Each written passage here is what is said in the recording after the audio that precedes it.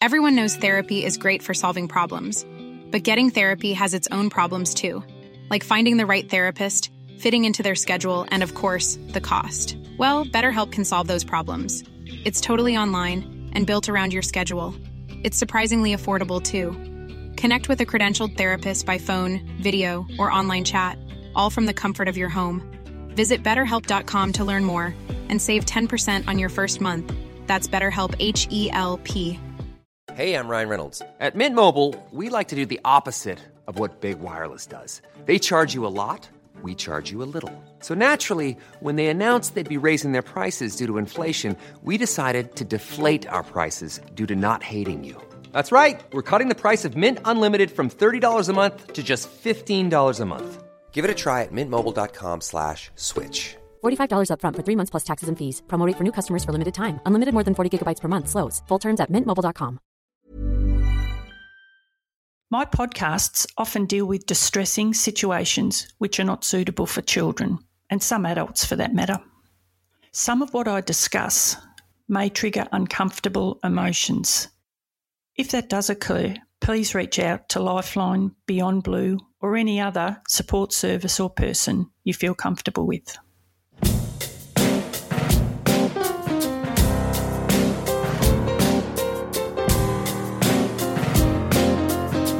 Hello, I'm Narelle Fraser. I was a cop with Victoria Police for 27 years, 15 of those as a detective, having dealt with all types of crime from a stolen bicycle to a stolen life. I witnessed the effect crime has on all those involved and became one of those victims myself in 2012 when I was diagnosed with PTSD. However, out of adversity comes other opportunities like this. My own podcast. I still pinch myself, but thanks for listening and coming with me as we explore the human side and impact of crime. So I'm standing there, there's 4 people and a dog looking at me, because at this stage the fire was just virtually had surrounded us. We recently spoke to David Key, where he gave us an incredible insight into his role as one of the rescuers involved in the tragic Sydney to Hobart yacht race of 1998, where 6 people lost their lives. David was part of a 3-man team aboard the Victoria Police Air Wing rescue helicopter. And during the subsequent coroner's inquest, it wasn't until David and Darryl, the Air Wing pilot, provided scientific evidence of the waves being 100 foot high, that's over 30 metres, that the doubters in the courtroom believed it. David and his crew have been involved in hundreds of dangerous rescues, including car accidents, missing persons, and people trapped in every situation that you can, or can't actually, imagine. David's mental strength is obvious when he talks about his rescues. He's really calm and measured, which is why I believe he was just so good at his job. And he was able to ignore those fears, concerns and, what-ifs that he was confronted with. But today we're going to talk about the Black Saturday bushfires, which may trigger and upset some of you, because 173 people died. But there are obviously many of you out there carrying grief and trauma from that day. So I want you to consider whether to listen to the next hour or so. But if you thought that David and his aircrew's heroics were incredible with the Sydney to Hobart yacht race, well, have a listen to David's role in the Black Saturday bushfires. We really are privileged to have him with us again. So hi, and thanks for agreeing to return and talk to us, David. Hello, Narelle. Again. I believe we're giving you some reprieve from helping Vicky in the kitchen today. You have a very important job of stirring the pot of, what is it? Apricot jam, yes. Reprieve. You have always been good at stirring the pot, David. Okay, so let's get you out of that kitchen and away from those pots and pans for a while. So firstly, I'd like to talk to you about your role in the Black Saturday bushfires, but then talk a little about some other rescues that you've done that you recall for all sorts of reasons. So can you give us a bit of background to the Black Saturday bushfires? Okay. I was rostered on duty on that Saturday, and it was about 46 degrees. Vicky and her mum had gone off to see a play in town while I trundled off to work. And the crew that day was, the pilot was Warwick Young, and the winch operator was Brian Norman, and I had the position of rescue crewman for that shift. So we were preparing the helicopter, and we knew that the bushfires were out and about, starting at East Kilmore and spreading across towards Whittlesea. So we were assisting the ground units, and we got a call in the air from the Channel 9 helicopter. And they were saying they were at Coombs Road in King Lake West, and that they could see 4 people trapped on a property. Could we come and sort of see if we can get them out? So it didn't take us long to fly up there, only a couple of minutes.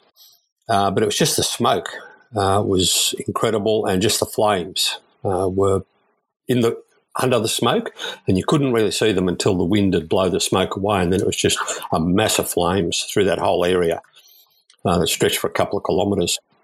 Channel 9 was hovering near the house. We came in, we did an assessment, and what we could see was other houses on Coombs Road. She lived right at the end, and they were just exploding, probably gas bottles, and just the heat and the trees were exploding.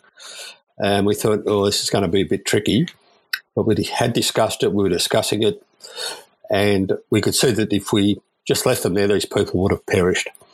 There was no dramas about that at all. So I was already kitted up to go and do the winch. So we came over the house. We were getting buffeted, and the fire front was on 3 sides of the house. So it burned up to the front, down one side, and across the back and over her driveway. And the fire was then coming up the gully on the other side, on the 4th side. So I thought, well, we can get as many people out, because there was 4 people there, as we can. So I got lowered down, and because Channel 9 filmed a whole lot of this, which was incredible, and we were just getting buffeted around, just mainly because of the wind. So I landed on the ground on, which I now know is Juliet, her front lawn, and I called her over, and she just had like a 1,000-yard stare. She was just completely not with it. So I said to her, "Hi, honey, I'm home. I see you've burnt the toast." Well, she sort of just looked at me and shook her head, and that brought her back to... You actually said that? Yeah. "Hi, honey, I'm home. You've burnt the toast." So you've just got to say things to people, and you can see it in their eyes that they're not concentrating, and they wouldn't be listening to you if you said anything. So I said, "Righto, you're here.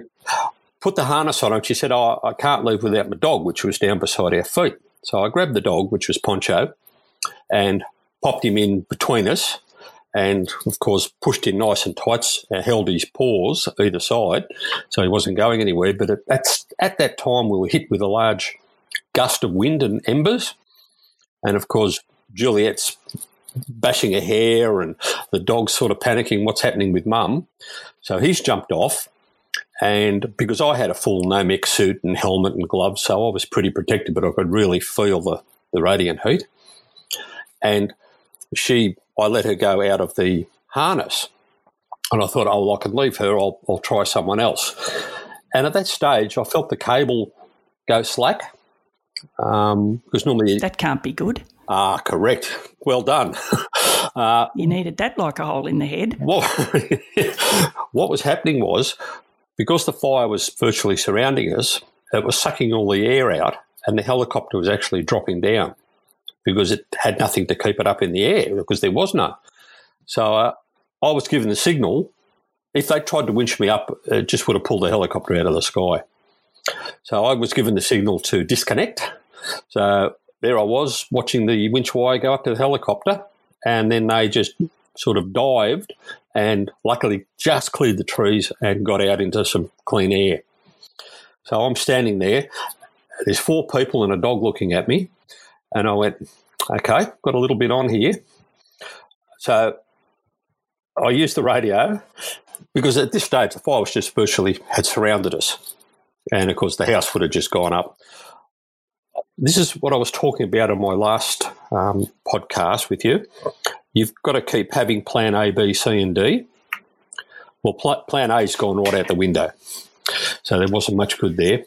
But when I was being winched down, you always look at your surroundings to make you a spatial awareness when you're going into a winch, into an area.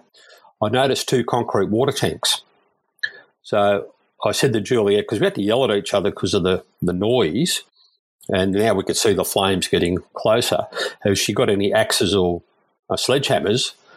And what I was thinking of, at least we could smash the water tanks, get some blankets, lay under the blankets and let the water from the water tank go over us as the fire came through. Because there was nowhere else to hide. It was, bush everywhere. But then I was speaking to the helicopter and they said, if you can get out through the driveway, if you go right and it's down like a fire track, it's in front of the fire, you can't get out any other way.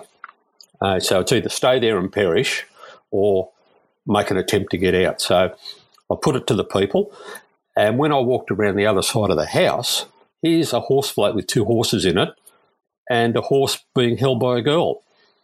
So I thought, that adds another little layer of complexity to the situation. Can you tell us about the rescue of Juliet, her friends and that menagerie of animals she had? Juliet was driving the first car and the horse was being let out the window by the other girl, and we then took off another vehicle behind us and then the horses in the horse float in the 4-wheel drive. So we drove down the driveway through the fire, and as we got to the edge of her driveway onto Coombs Road, I looked to the left and it was just a mass of flames. And, of course, Brian Naylor, the newsreader, lived about 300 metres up the road from Juliet, and he and his wife perished. And because 11 people lost their lives on that road that day, which is pretty terrible. So we turned right and headed off down towards Whittlesea. I didn't know where I was going. The helicopter was above us. I could see it and Channel 9, and away we went. I had a bottle of Pepsi that was in the car, and the horse's tail and mane was sort of smouldering. So I shook the bottle up and put the horse out, and we kept going. But as we were going down the hill, I could sort of see the smoke and the fire was to our right, and the helicopter sort of said to us, if you can go a little bit faster, it'll be a good idea. So we sort of picked up the pace, moved down the hill. The fire then came in behind us because the wind changed at that time, thank heavens, just at the right time. We made it down to a large paddock down the bottom of the hill, got the 4-wheel drive fella to smash into it, basically to break the padlock, and we moved into the paddock. What I sort of said to them was, stay here, I've got to go back to the helicopter because it was landing just across the road. Now, has anyone got any matches? Yes, good. We'll stay here. If the fire comes this way, light the paddock, let it burn, and then drive into where the area is burnt. So at least if the fire comes through, they're sort of semi-safe. If it doesn't come through, change the horses and then head off down the road. So that was all good. But what I did notice was there was a lot of animals in the paddock and birds, kangaroos and deer and all sorts of things. I thought, where did they all come from? And that'll come out a little bit later.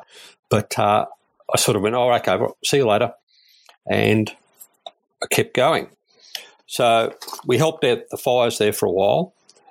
Then we got a call to go down to Wilson's Promontory for a fishing boat overturned and a possible ocean rescue. So we had to leave the fires and head off down to Wilson's Promontory. So that was all a very, very big day.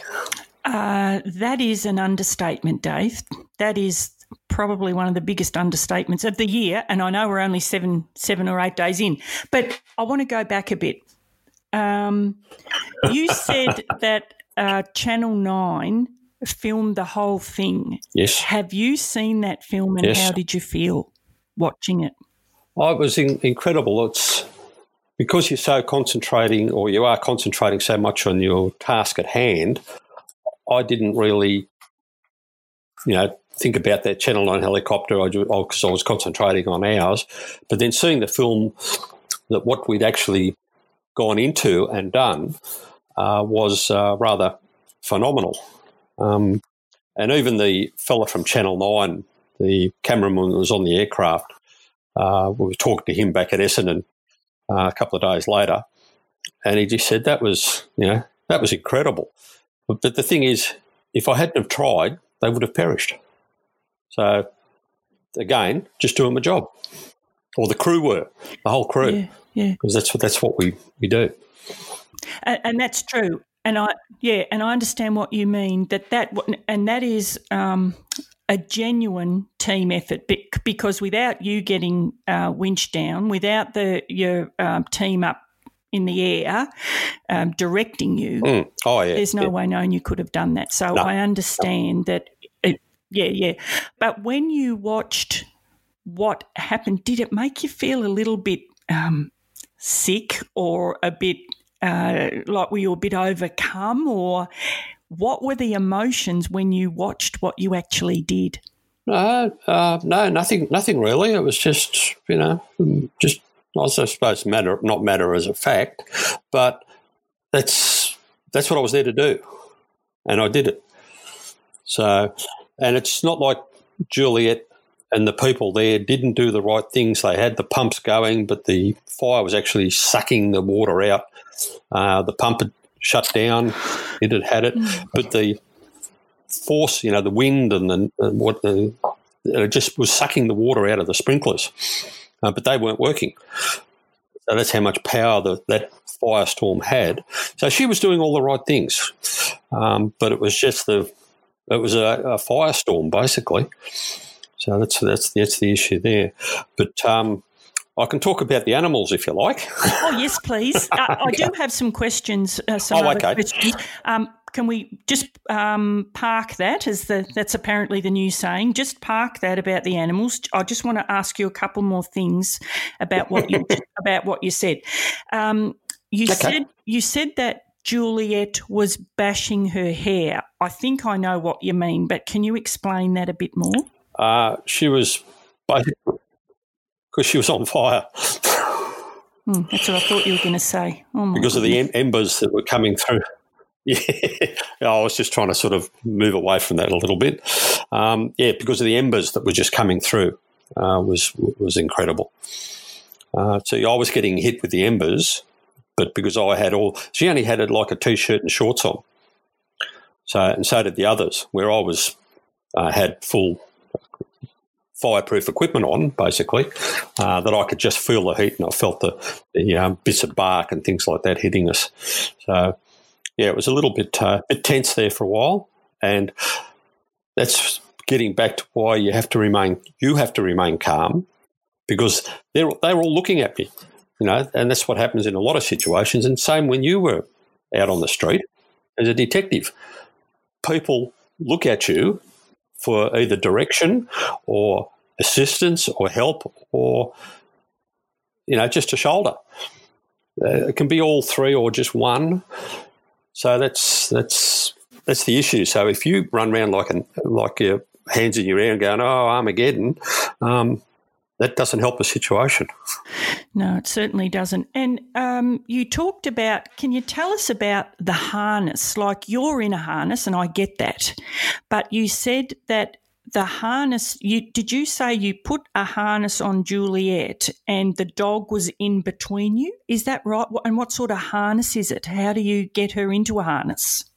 Okay. What it was is a thing called a rescue strop, and it's like a horse collar. So it's attached to the hook with me, because I'm in a full winch harness, and you put the collar over their head and then tighten up the chest strap, put the person's arms down, and they're sort of locked in. So that's what I put her in that, and then I got the dog and put the dog between us, and then I put my arms around Juliet and squashed her in, and then the dog's paws were down through my elbows either side, and that's how I was holding them in. But of course, with the brushing and not panic, but sort of panic on poor old Juliet's part. And the dog got sort of, what's going on. But he was quite happy to sit there, which was good. But it's not how it panned out. And you said that you had to leave the harness because the chopper was coming down. Yes. Would that have been plan A or B? That was in the safety briefing that we conducted when we were flying around, that if anything happens, you get this signal from the winch operator, and that means that there's trouble and you are to disconnect. If it was going to be really quick, they would have just cut the cable. But luckily we had a little bit of time for me to able to unhook, and the hook went back up to the aircraft. And then that's when they could fly away. But they just couldn't stay in the air, basically. There's so many situations that you've just spoken about there where it could have turned, you could have, instead of 11 perishing on that road, it could have easily been, the four of them and you, easy. And the machine, if the machine had come out of the sky, the two in the helicopter.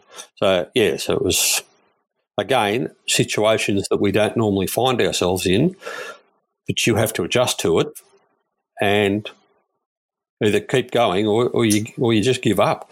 And that's sort of not in it, so we don't sort of give up. We just had to keep going.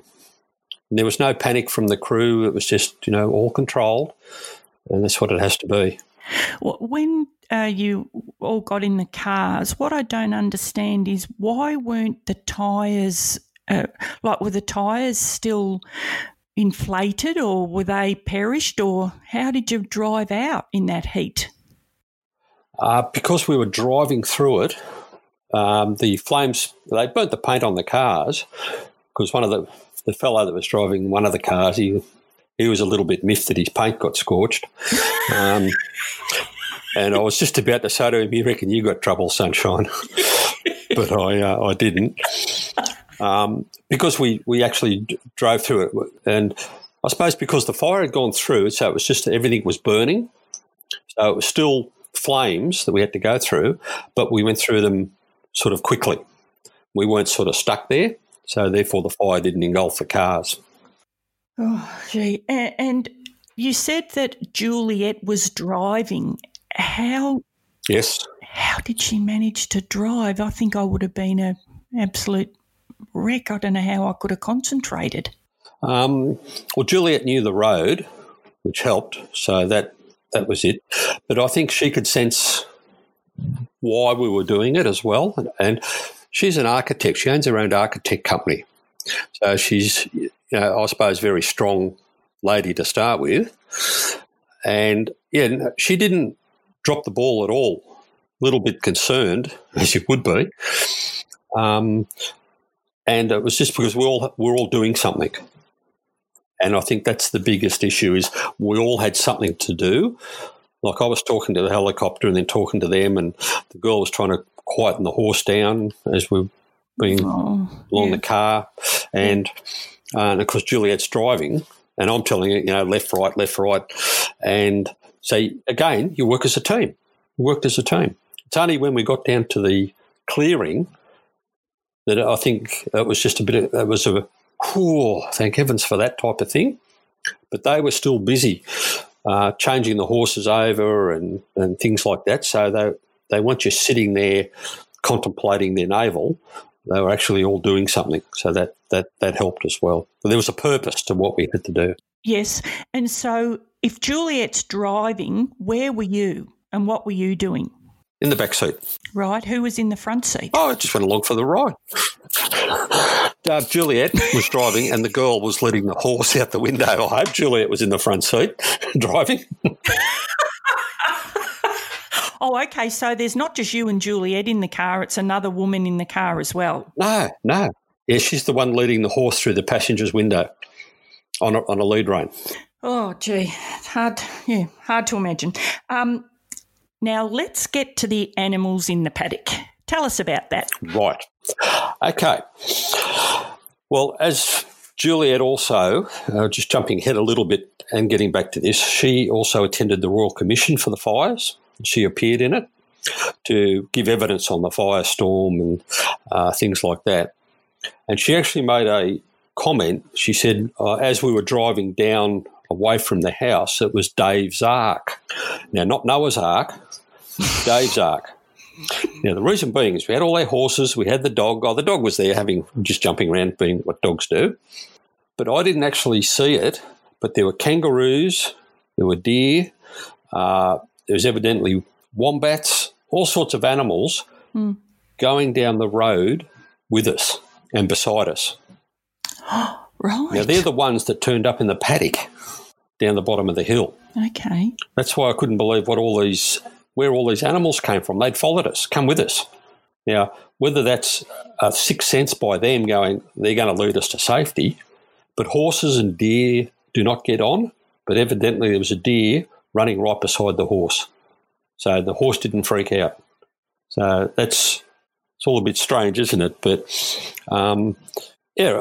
there's just all these animals just there staring at us when we got down to the paddock. They'd obviously all caught up and came in through the gate. Like a menagerie. And was standing around. A menagerie, not yeah. a little menagerie. That's why a big one. That's why she said it was Dave's Ark. No, I was like old Noah. I had all my animals with me. And I thought the joke was going to be something about Dave's Ark. Sorry, but Dave's Ark, A-R-C. Now, when we were talking about this the other day, you sent me, oh my God, it was a letter from Juliet to, I think it was the health minister, because she didn't know who you were and she wanted to find out who you were. Yes. Can you tell us about that letter and what happened? Well, I think it was to the police minister. I'm not quite sure. Yeah, I think it was, yeah. It was Cameron, police minister. I think his name Cameron, was. that's it. That's it. Yep. And she said, thanks, didn't know who I was, but believed it was this person, and she'd like to thank us for what we did as the crew. So we organised it for her to come out, and of course she just burst into tears straight off when she met us. Yeah. And of course Police Life were there, Women's Weekly were there. That's another little story for you. And of course you've seen the photo of me leading the dog and talking to her. And she was just a little bit upset about the whole thing because she'd lost a lot of friends. Yeah. And this is only like 2 weeks after the fire. Yeah. But we managed to sort of make a few jokes and laugh, and that sort of just breaks people's concentration if they're locked onto something. So, and of course, that went into there, but I'm very proud of making the Women's Weekly. The article that they did on Juliet and myself is between Elle Macpherson's Revlon age-defying cream and the Rexona women's deodorant ad. So, you've made it when you're between the ads. Oh, funny. I don't know where to go with that. That's very funny. It really is a lovely photo. When you understand what you had been through, and I hope we'll be able to put that photo up on our website, or I don't know how you do it. But the bottom line is it's a beautiful photo, and it's for the listeners. It's of Dave. There's the chopper in the background. Dave's got Poncho on a lead, and he's just walking and talking with Juliet. And it's a really, really powerful, it's a lovely photo. But little Poncho isn't little. What sort of dog is Poncho? Some sort of a... I think he's a Bitzer. She got him from the Lost Dogs Home. So, because she likes her animals as well.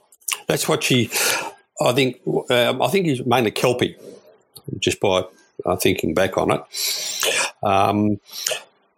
But she said, I can't leave without my animals. And I said, well, that's fair enough. I said, that's no problem. So we'll do the whole. And I think she could sense that I was genuine about like caring for the animals as well as them. Mm. And it's like getting a rapport type of thing going very quickly. and keeping everybody on the same wavelength, keeping everybody happy as much as you can. As you know, your mind's going at 1,000 miles an hour, but you have to do things. You have to do things. So that was good. But one more thing about Juliet was when I was informed that I was going to receive a bar to the bravery medal, because you can't receive another bravery medal, so you get a bar to it. And you're allowed a couple of guests. Well, I rang Juliet up and said, would you like to come to Government House with us as my guest? And of course she said yes. Yeah. So we went up there, and I got the bar to my bravery medal, and as a crew we got the group citation for bravery again. So that was all good. But then when we were standing around having our cup of tea and cucumber sandwiches later, Linda Dessau came through the crowd and straight up to us, because you know, the other two were in their uniforms. I was in a suit because I'd retired since then. And she said to Juliet that she was that pleased to be able to see a person that had been rescued, that people win awards for, at the ceremony. She said, I don't see people that have been rescued. And she spoke quite at length to Juliet about it, and that was incredible. So it was good to see Linda, and she was happy, and the old governor, and that was a nice moment as well. So it was all good. And you're right, but there's not.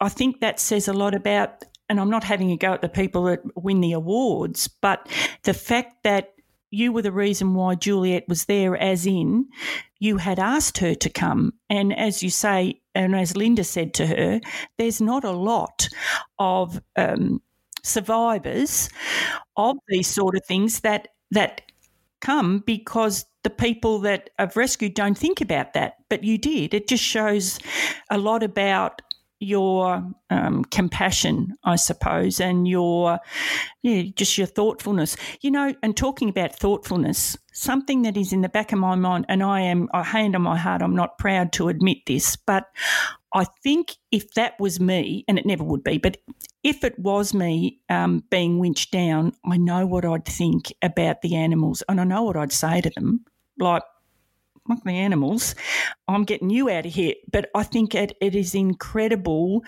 that you actually thought, no, you could actually tell and respect the love she had for those animals, whereas I don't think I would think like that. So that says a lot to me about the type of person you are, that you would actually think about the animals. As I said, I wouldn't. I'm not proud of that attitude that I would have, but yeah, it's very nice. That's probably putting it mildly. Anything else about the Black Saturday bushfires that? Yeah, well, the other thing that happened as a bit of a sidelight to that was Juliet's dad, Derek, actually painted us a very nice watercolour of a sea scene. And it's hanging up proudly on our lounge room wall at the moment.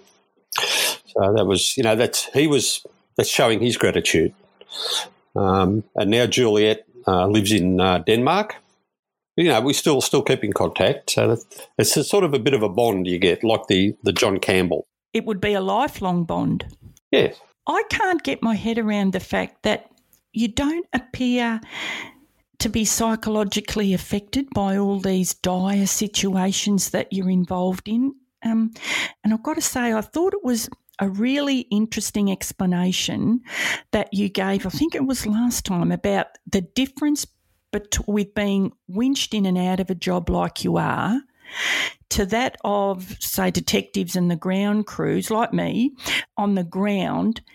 And we sometimes stand around for hours at a scene waiting for services, you know, like the coroner and the crime scene, all that sort of stuff. And you've got time to take that whole scene in and what happened and what if, and, you know, when you might be looking, sitting with a deceased person, and it just your mind sort of wanders. Yeah. And I just thought that made a lot of sense. Can you tell us about that, where you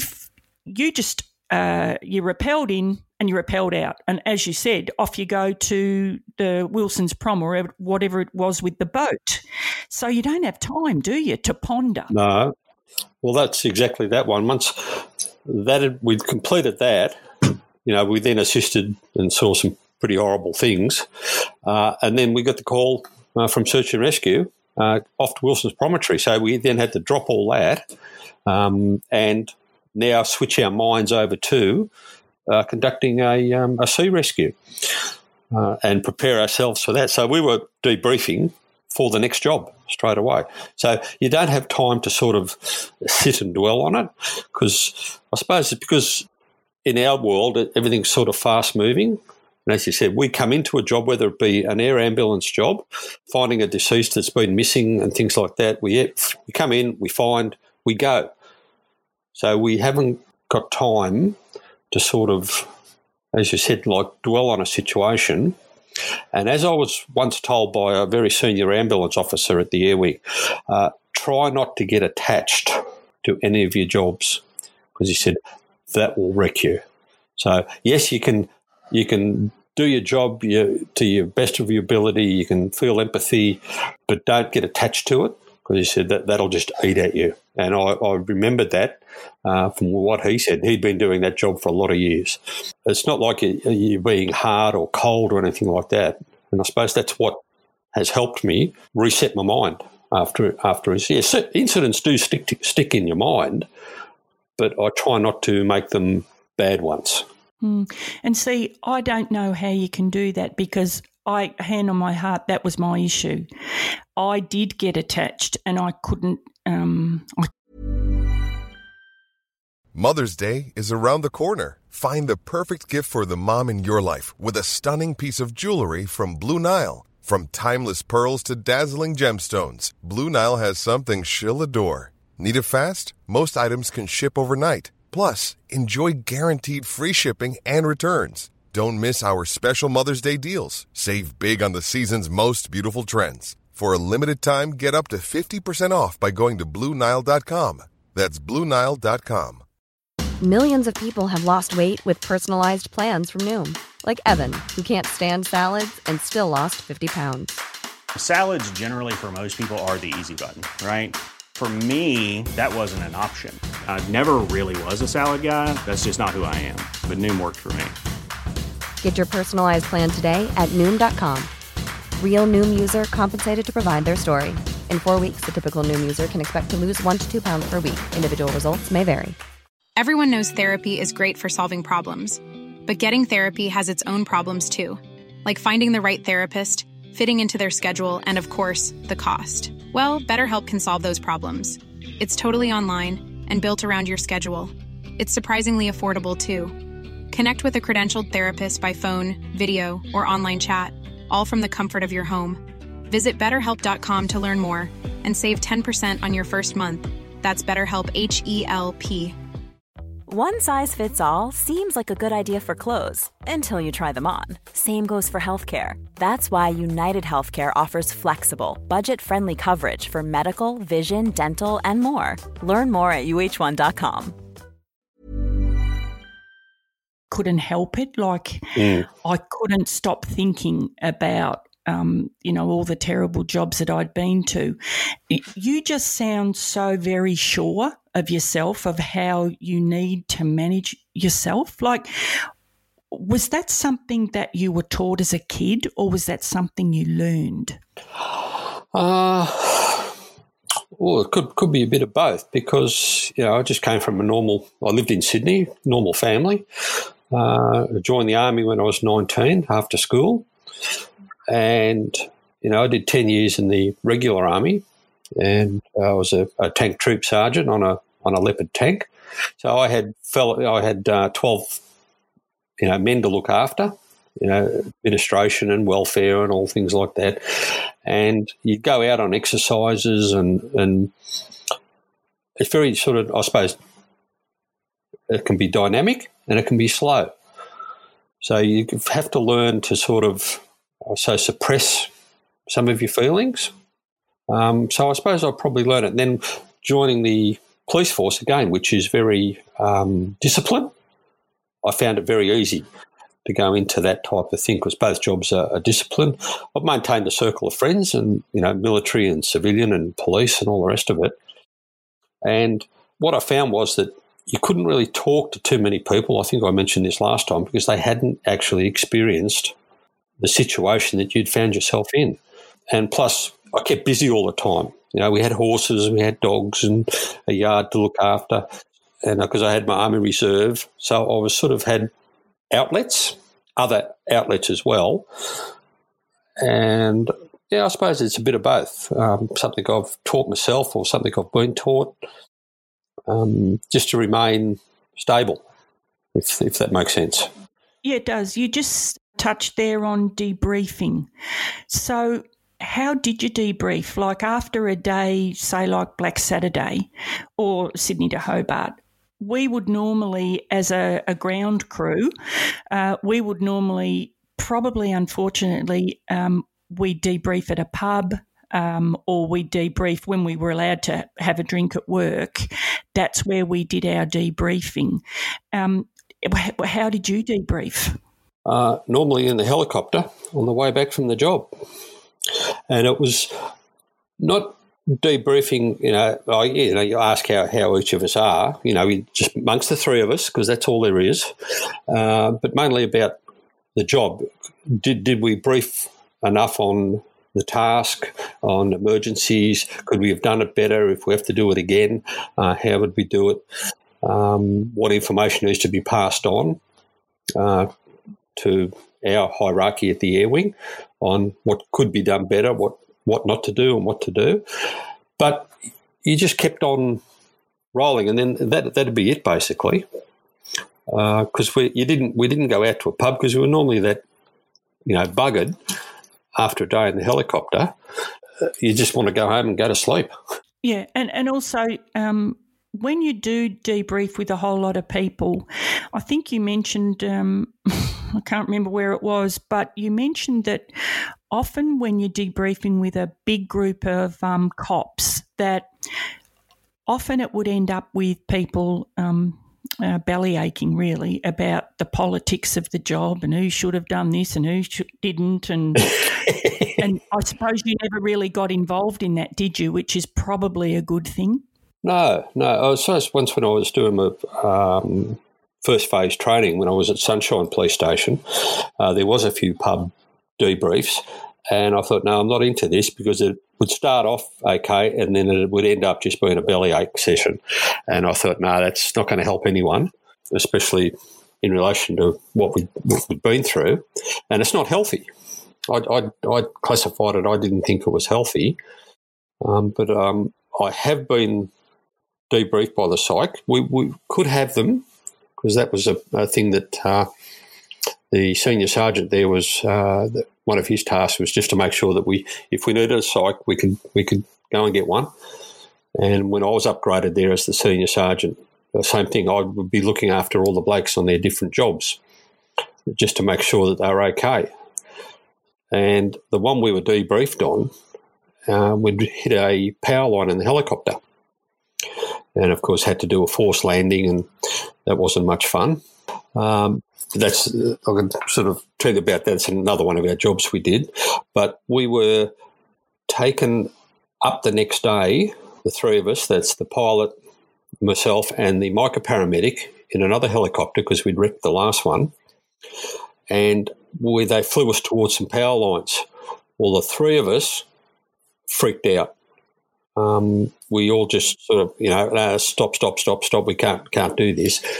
And the senior pilot that was there that was flying said, right, you three, off to the police psychologist. And that was good because the AMBOs had their psychologists, which they have, and their peer support officers, the same as the police department. But the AMBO wanted to come along with us because it was a crew thing. It was the three of us together, and that's what he wanted us to stay together. So when we saw the psychologist, we had three different psychologists each, and what feelings I had, which we discussed this later, the three of us, were completely different from what the pilot had. The AMBO and myself had much the same feelings because the pilot was in command of the whole situation where we were sort of the passengers. So we had different feelings. But she explained to us that's quite normal for a first responder that has gone through a dire situation. That the feelings, of guilt or, why was it me type of thing. And it was normal. After a major traumatic incident, that was normal. So which I think put me instead, they were my feelings. And she said, they're quite normal. Okay, because I was fixing our letterbox at work when we got the job, air ambulance job, and I left it, I hadn't finished putting the nails into it. As we were sort of coming down out of the sky, that's all I could think about was I haven't finished the letterbox. Not about Vicky, not about anything else. I haven't finished the letterbox. And Yep. and she said, no, that's normal because it's the last thing that's sort of in your mind. Your subconscious thinks about that. So I think that's what helped me in the Sydney to Hobart and the fires. I knew what to expect, and that's why Narelle and I from the Sydney to Hobart, the pilot, we spoke a lot because his feelings were different to mine because he was in control and we were the passengers because he was responsible. Well, after we hit just off on the sideline, after we hit the power line, we came back by car and got to the air wing. And Vicky was there, and the pilot rushed up to Vicky, hugged her and said, I nearly killed your husband. Now, he had a different feeling what I had. I said, now I can finish the letterbox. So, it's just different feelings for different people on that. So that's the only real official debrief I've had, and I felt that I could, handle the other ones myself, which hopefully I did. Just going back, so that debrief you had, that was from the power lines, not from Black Saturday, is that right? Power lines. Yeah, that was in 1990. See, that was ages ago. So, and you learnt a lot from that, from the power lines incident. Yeah. Yeah, okay, I get it. There's a couple of, there's so many questions. I don't know where to go. But I just want to go back. So the psychological help, I suppose it was a bit like me. Were you, I never wanted to admit that I didn't cope very well with a certain situation or that it had really affected me. And it was up to me to go to the psych or to seek help. They came to us in a strange sort of way back in the, in the 90s, I suppose, and 2000s, where what would happen is they'd send you an email to say, we understand you've been involved in an incident, a serious incident. Mm-hmm. If you feel like ringing this number, please do. But you never would, because that was an admission, number one, to yourself that you weren't coping, and number two, you didn't want anyone to find out because you would feel a bit, I suppose, ashamed that you weren't coping. Did you feel like that? Like, did you feel you really probably should have had psych help, but you couldn't for all, I don't know, any sort of reasons? Is that how you felt? No, I didn't really, because, and the others didn't either, from both crews. There was I suppose because we didn't sort of dwell on it that much either. Once we'd had our debrief, that was it, right out onto the next job. So it was all pretty dynamic in that sense. And same as I knew a bloke that worked at the search and rescue that I used to work with many years ago, and he's done some pretty terrible jobs down there. And, because we used to fly search and rescue around with us on a lot of jobs, you just chat in the helicopter as you do. And he was saying, we got onto this thing about the bushfires, as a matter of fact. And he went up to Marysville, like myself, the next few days after the fires went through there. And he just said, he's just done this job, go on to the next one, go on to the next one. See, I don't know his personal situation, whether he did go, but that's the way I sort of was thinking on my situation. So, again, it's different mindsets for different people. Yeah, I understand. And so can we go back to, can you tell us about that power lines incident? What happened there? Right. I was working the air ambulance helicopter, and we got a job to a girl that had fallen out of a tree at a place called Yellingbow out the back of Mount Dandenong, and she'd broken her legs. Because of the distance to get her back into a Melbourne hospital, that's why the helicopter's used. So we flew out there. It was midday, very warm day in February. And what the first thing you do is when you've got a landing area sorted out, or the ambulance crew have sorted a landing spot out, you always do a check, mainly for power lines, for trees, wind, and no obstacles on your route in and a route out. So all this is done every time. And there was a large lake right beside where they were, and the sun was shining off the lake. We couldn't see. We spotted one set of power lines, and we all identified that. But as we swung around to have another check before we landed, and probably because of the reflection and the wire was actually dull, and we couldn't see any poles, because that's what you look for, the poles, power poles. Yeah. Next second, bang, and we look up and there's a power line under the rotors hitting the top of the cockpit. And we were basically stuck on this power line, pushing tension on it. And the pilots, again, we didn't say a word. It was just calm. Yeah. And you go into your emergency mode, basically. And I had certain tasks to do. If we were going to have a crash landing or a forced landing, I had certain tasks, or we called park it quickly. You've got to park the helicopter quickly.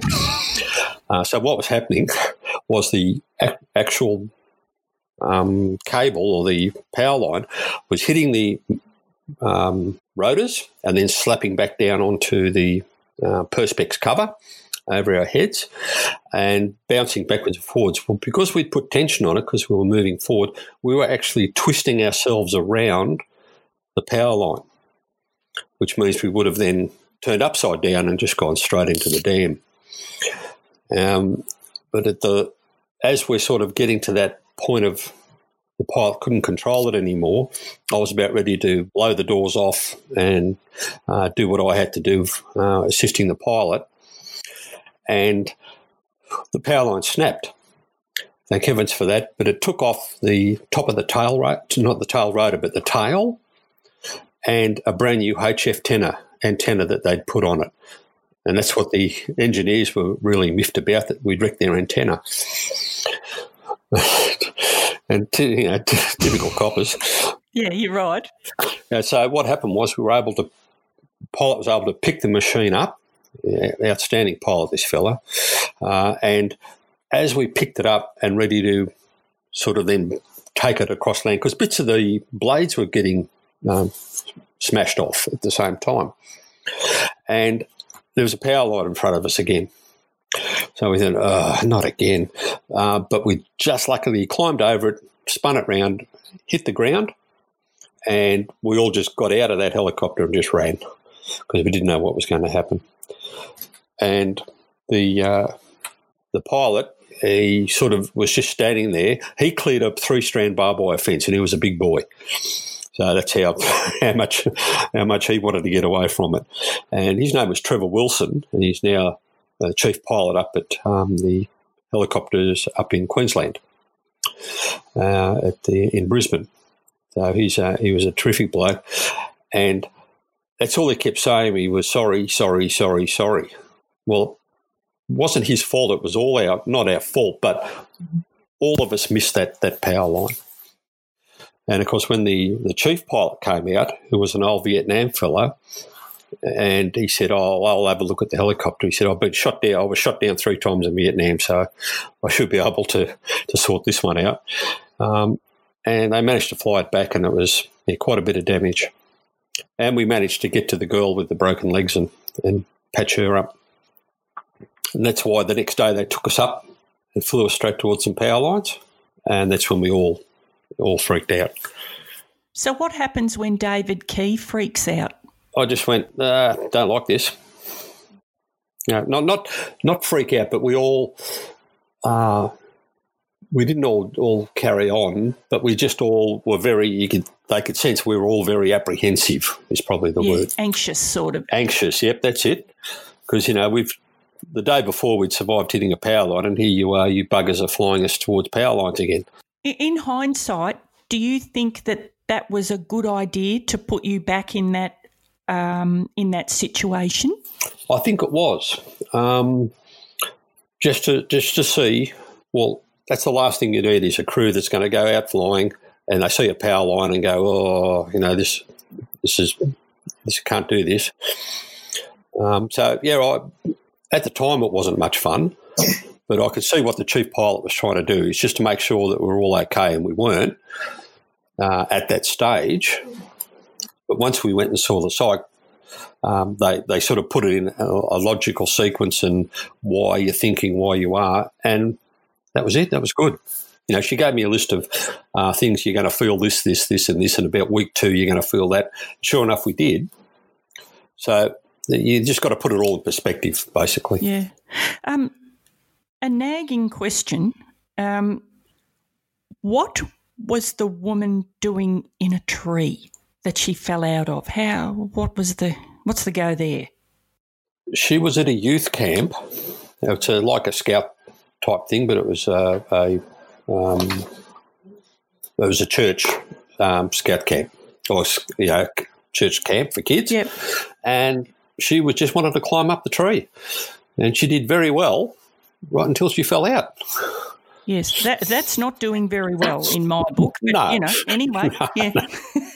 Yeah, and of course she fell out and broke both her legs. So not many ambulances out that neck of the woods, so the first one that turned up only had one ambo officer. Right. And all he could do was a stabiliser until we could arrive with a micro paramedic. Has there ever been a rescue where it's been too dangerous that you've decided, no, we can't do this?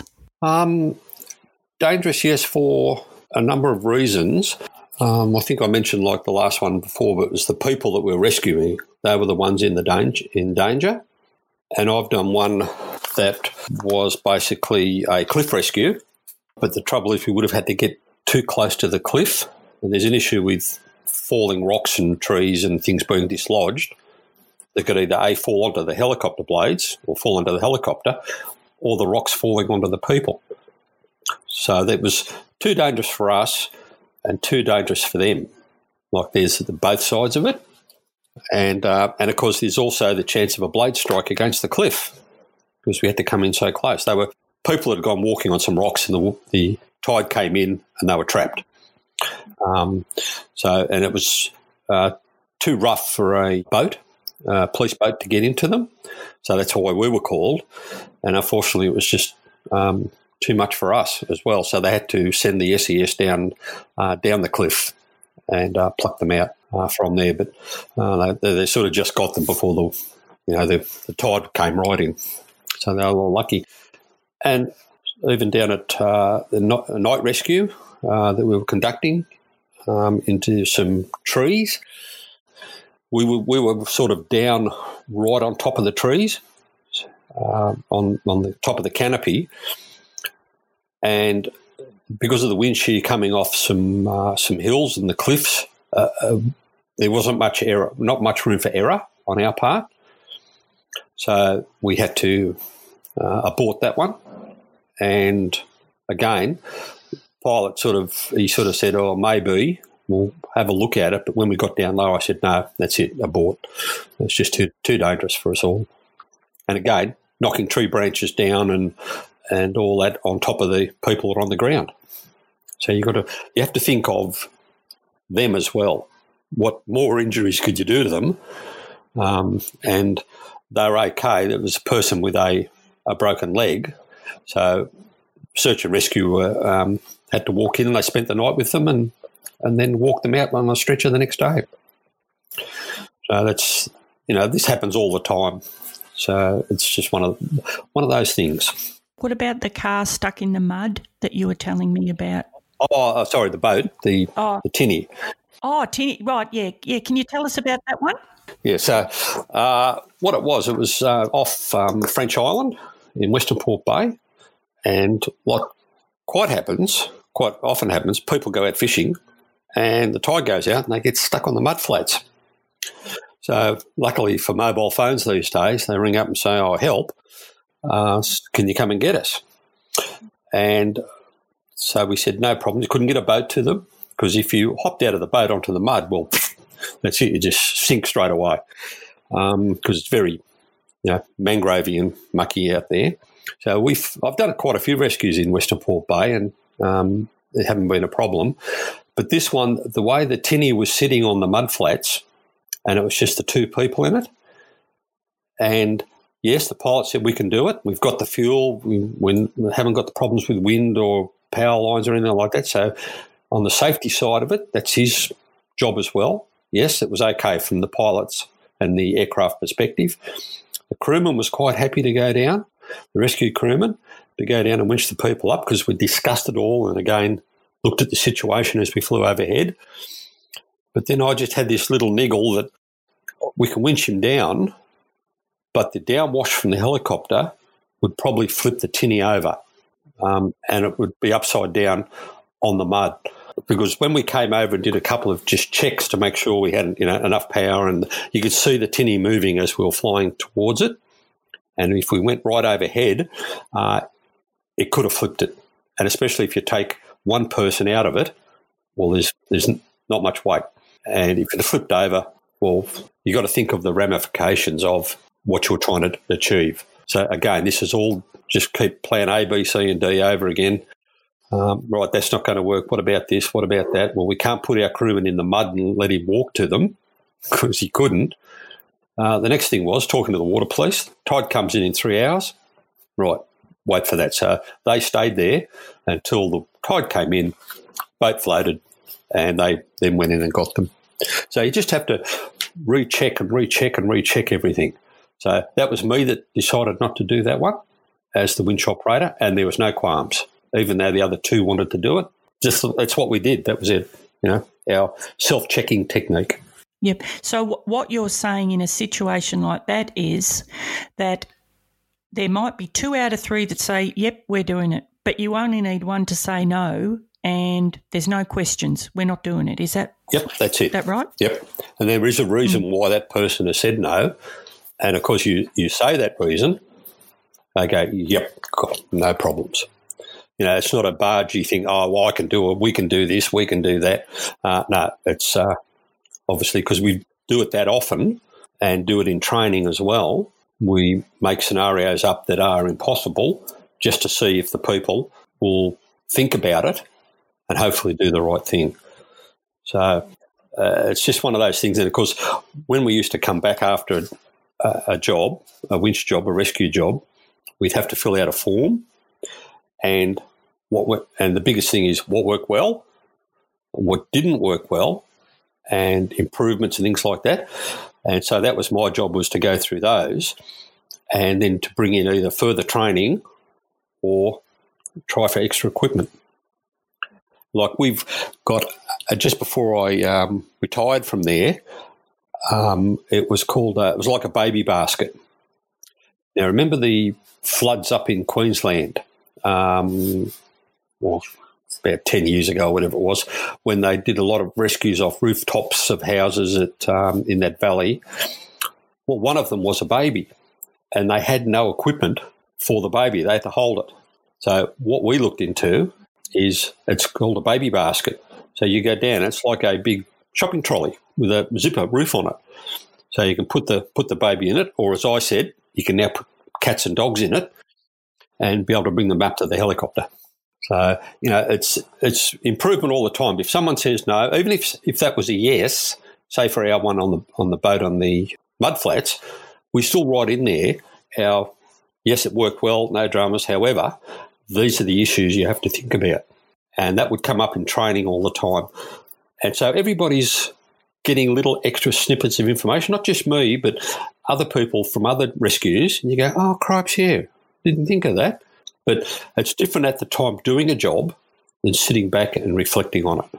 I suppose Vicky might need some help in the kitchen with stirring the apricots, so I'd better not keep you too long. I don't want to get you in trouble with Vicky. Oh, yeah. But just a couple more questions. Yeah. A question out of left field. Has there ever been a rescue where you've thought it's really stumped you and you've thought, how the hell are we going to do that? No, not really. It's either we do it or we don't, or we have a go at it, and if we can't do it, well, that's it. It was never, let's find the hardest thing we can do and try and work out how we can do it. It was more a case of, let's just take all this in. That's why we have briefings all the time. And as you know, you get given a job, you get to the job and it's completely different to what you've been told. But at least you would have had some sort of plan in the mill of what you're going to do when you get there. But when you get there, you go, jings any cricket. It's completely different. You know what I mean? Oh, I know what you mean. So you sit there and you go, but you think on your feet, don't you? You think you do the same thing, plan A, plan B, plan C, but you probably don't know that you've done it. Yeah, but I don't have an issue of if I'm going to get, wrapped around some power lines or. Oh, okay, you've got me on that one.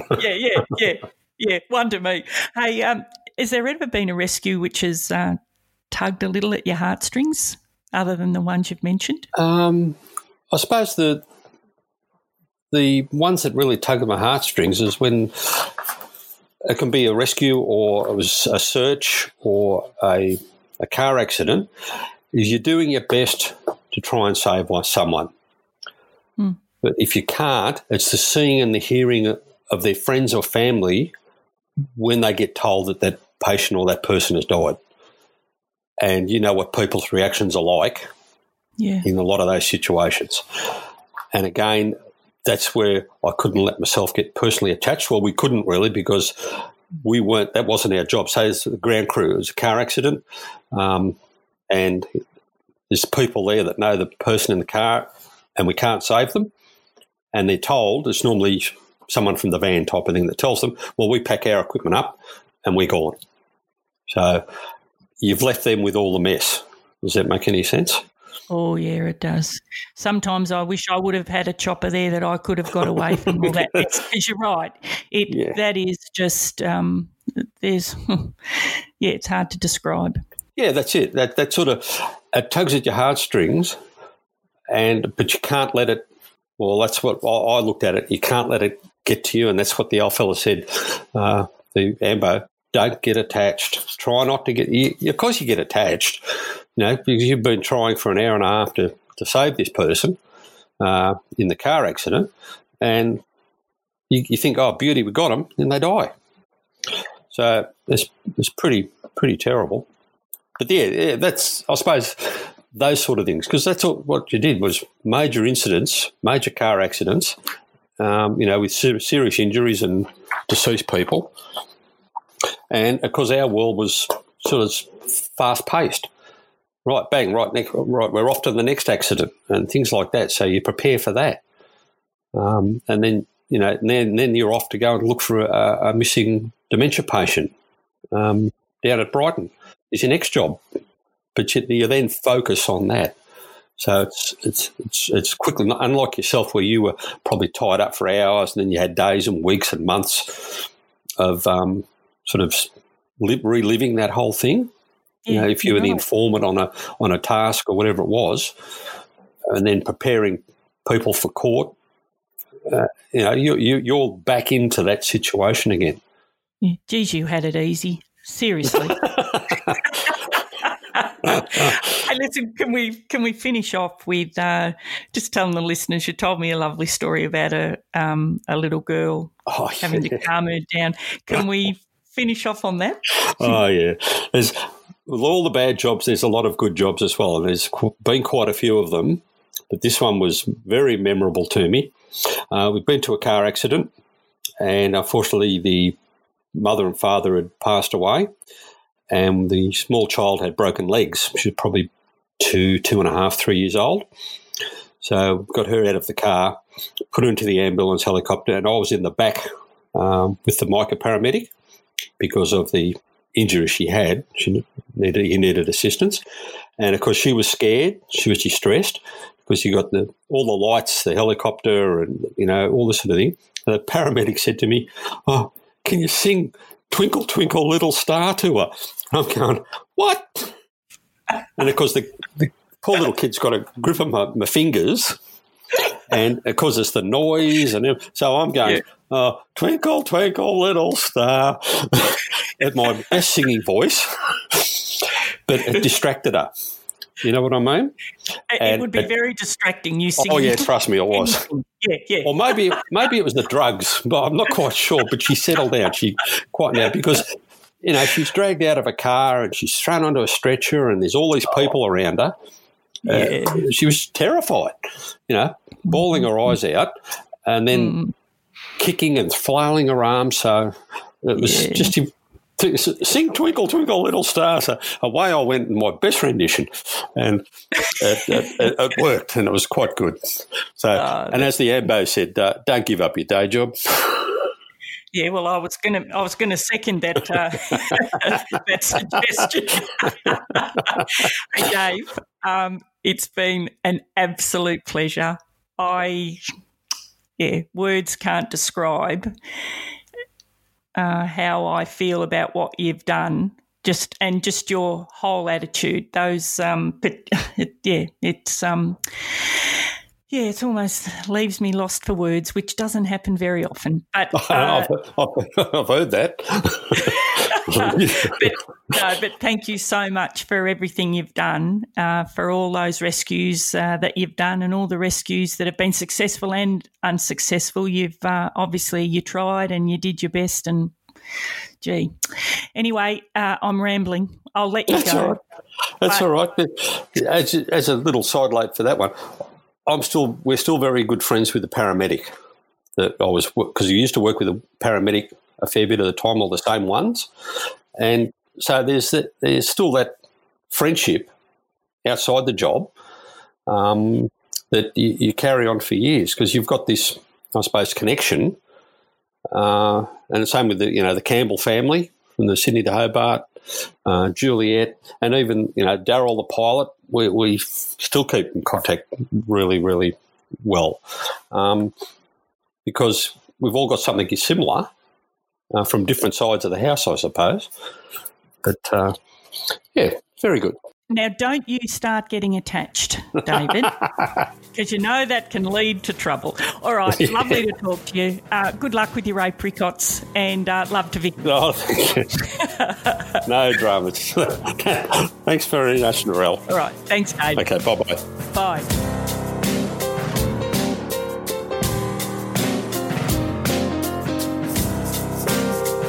Hey, it's Narelle here again. Thanks for listening, and I hope you enjoy the podcasts as much as we enjoy putting them together. But to make sure you never miss an episode of Narelle Fraser Interviews, hit subscribe wherever you get your podcasts.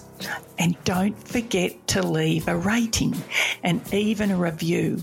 And please share it with all your friends too. And again, thanks for joining us. We have got some amazing stories to tell. So thanks again. See ya.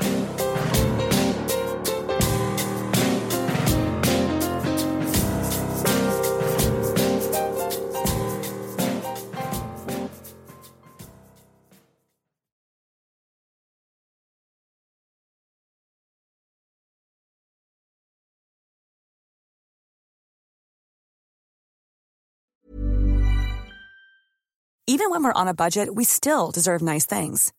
Quince is a place to scoop up stunning high-end goods for 50 to 80% less than similar brands. They have buttery soft cashmere sweaters starting at $50, luxurious Italian leather bags, and so much more. Plus, Quince only works with factories that use safe, ethical, and responsible manufacturing. Get the high-end goods you'll love without the high price tag with Quince. Go to quince.com/style for free shipping and 365-day returns. Planning for your next trip? Elevate your travel style with Quince. Quince has all the jet-setting essentials you'll want for your next getaway, like European linen, premium luggage options, buttery soft Italian leather bags, and so much more. And is all priced at 50 to 80% less than similar brands. Plus, Quince only works with factories that use safe and ethical manufacturing practices. Pack your bags with high-quality essentials you'll be wearing for vacations to come with Quince. Go to quince.com/pack for free shipping and 365-day returns. Imagine the softest sheets you've ever felt. Now imagine them getting even softer over time. That's what you'll feel with Boll & Branch's organic cotton sheets. In a recent customer survey, 96% replied that Boll & Branch sheets get softer with every wash. Start getting your best night's sleep in these sheets that get softer and softer for years to come. Try their sheets with a 30-night guarantee. Plus, get 15% off your first order at bollandbranch.com. Code BUTTERY. Exclusions apply. See site for details.